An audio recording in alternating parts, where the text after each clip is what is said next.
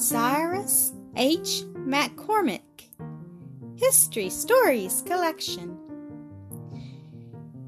It was only natural that Cyrus H. McCormick should be interested in inventions. His father, Robert McCormick, had him fitted up many labor-saving devices for use on his farm.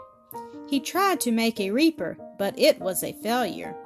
100 years ago, the common method of harvesting in this country was by cradling the grain. For this, a sieve with prongs on its handle was used. The prongs caught the grain and laid it in rows, ready to tie. Cyrus Hall McCormick was born at Walnut Grove, West Virginia, in 1809. The boy was always interested in inventing. When 15, he invented a better grain cradle. At 21, he made a hillside plow that surpassed his father's. His great invention, the reaper, was made the following year. His friends all laughed at his machine, but he went on perfecting it. All his life, Cyrus McCormick had to meet ridicule or bitter competition, but he came of Scotch-Irish fighting stock. He had the determination which battles its way to success. In 1834, the reaper was patented. It was shown at the World's Fair in London in 1851. It won a prize as the most valuable thing in the whole fair.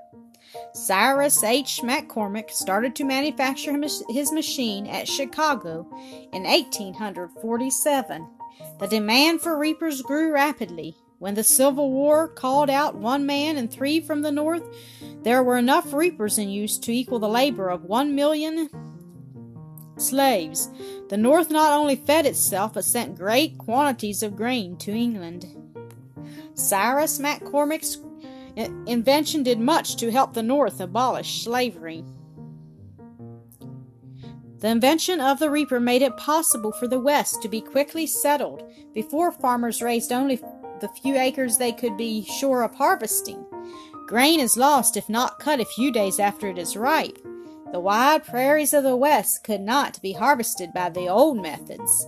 Now on these great plains, huge reapers drawn by engines sometimes cut 48 feet of grain in a single swath.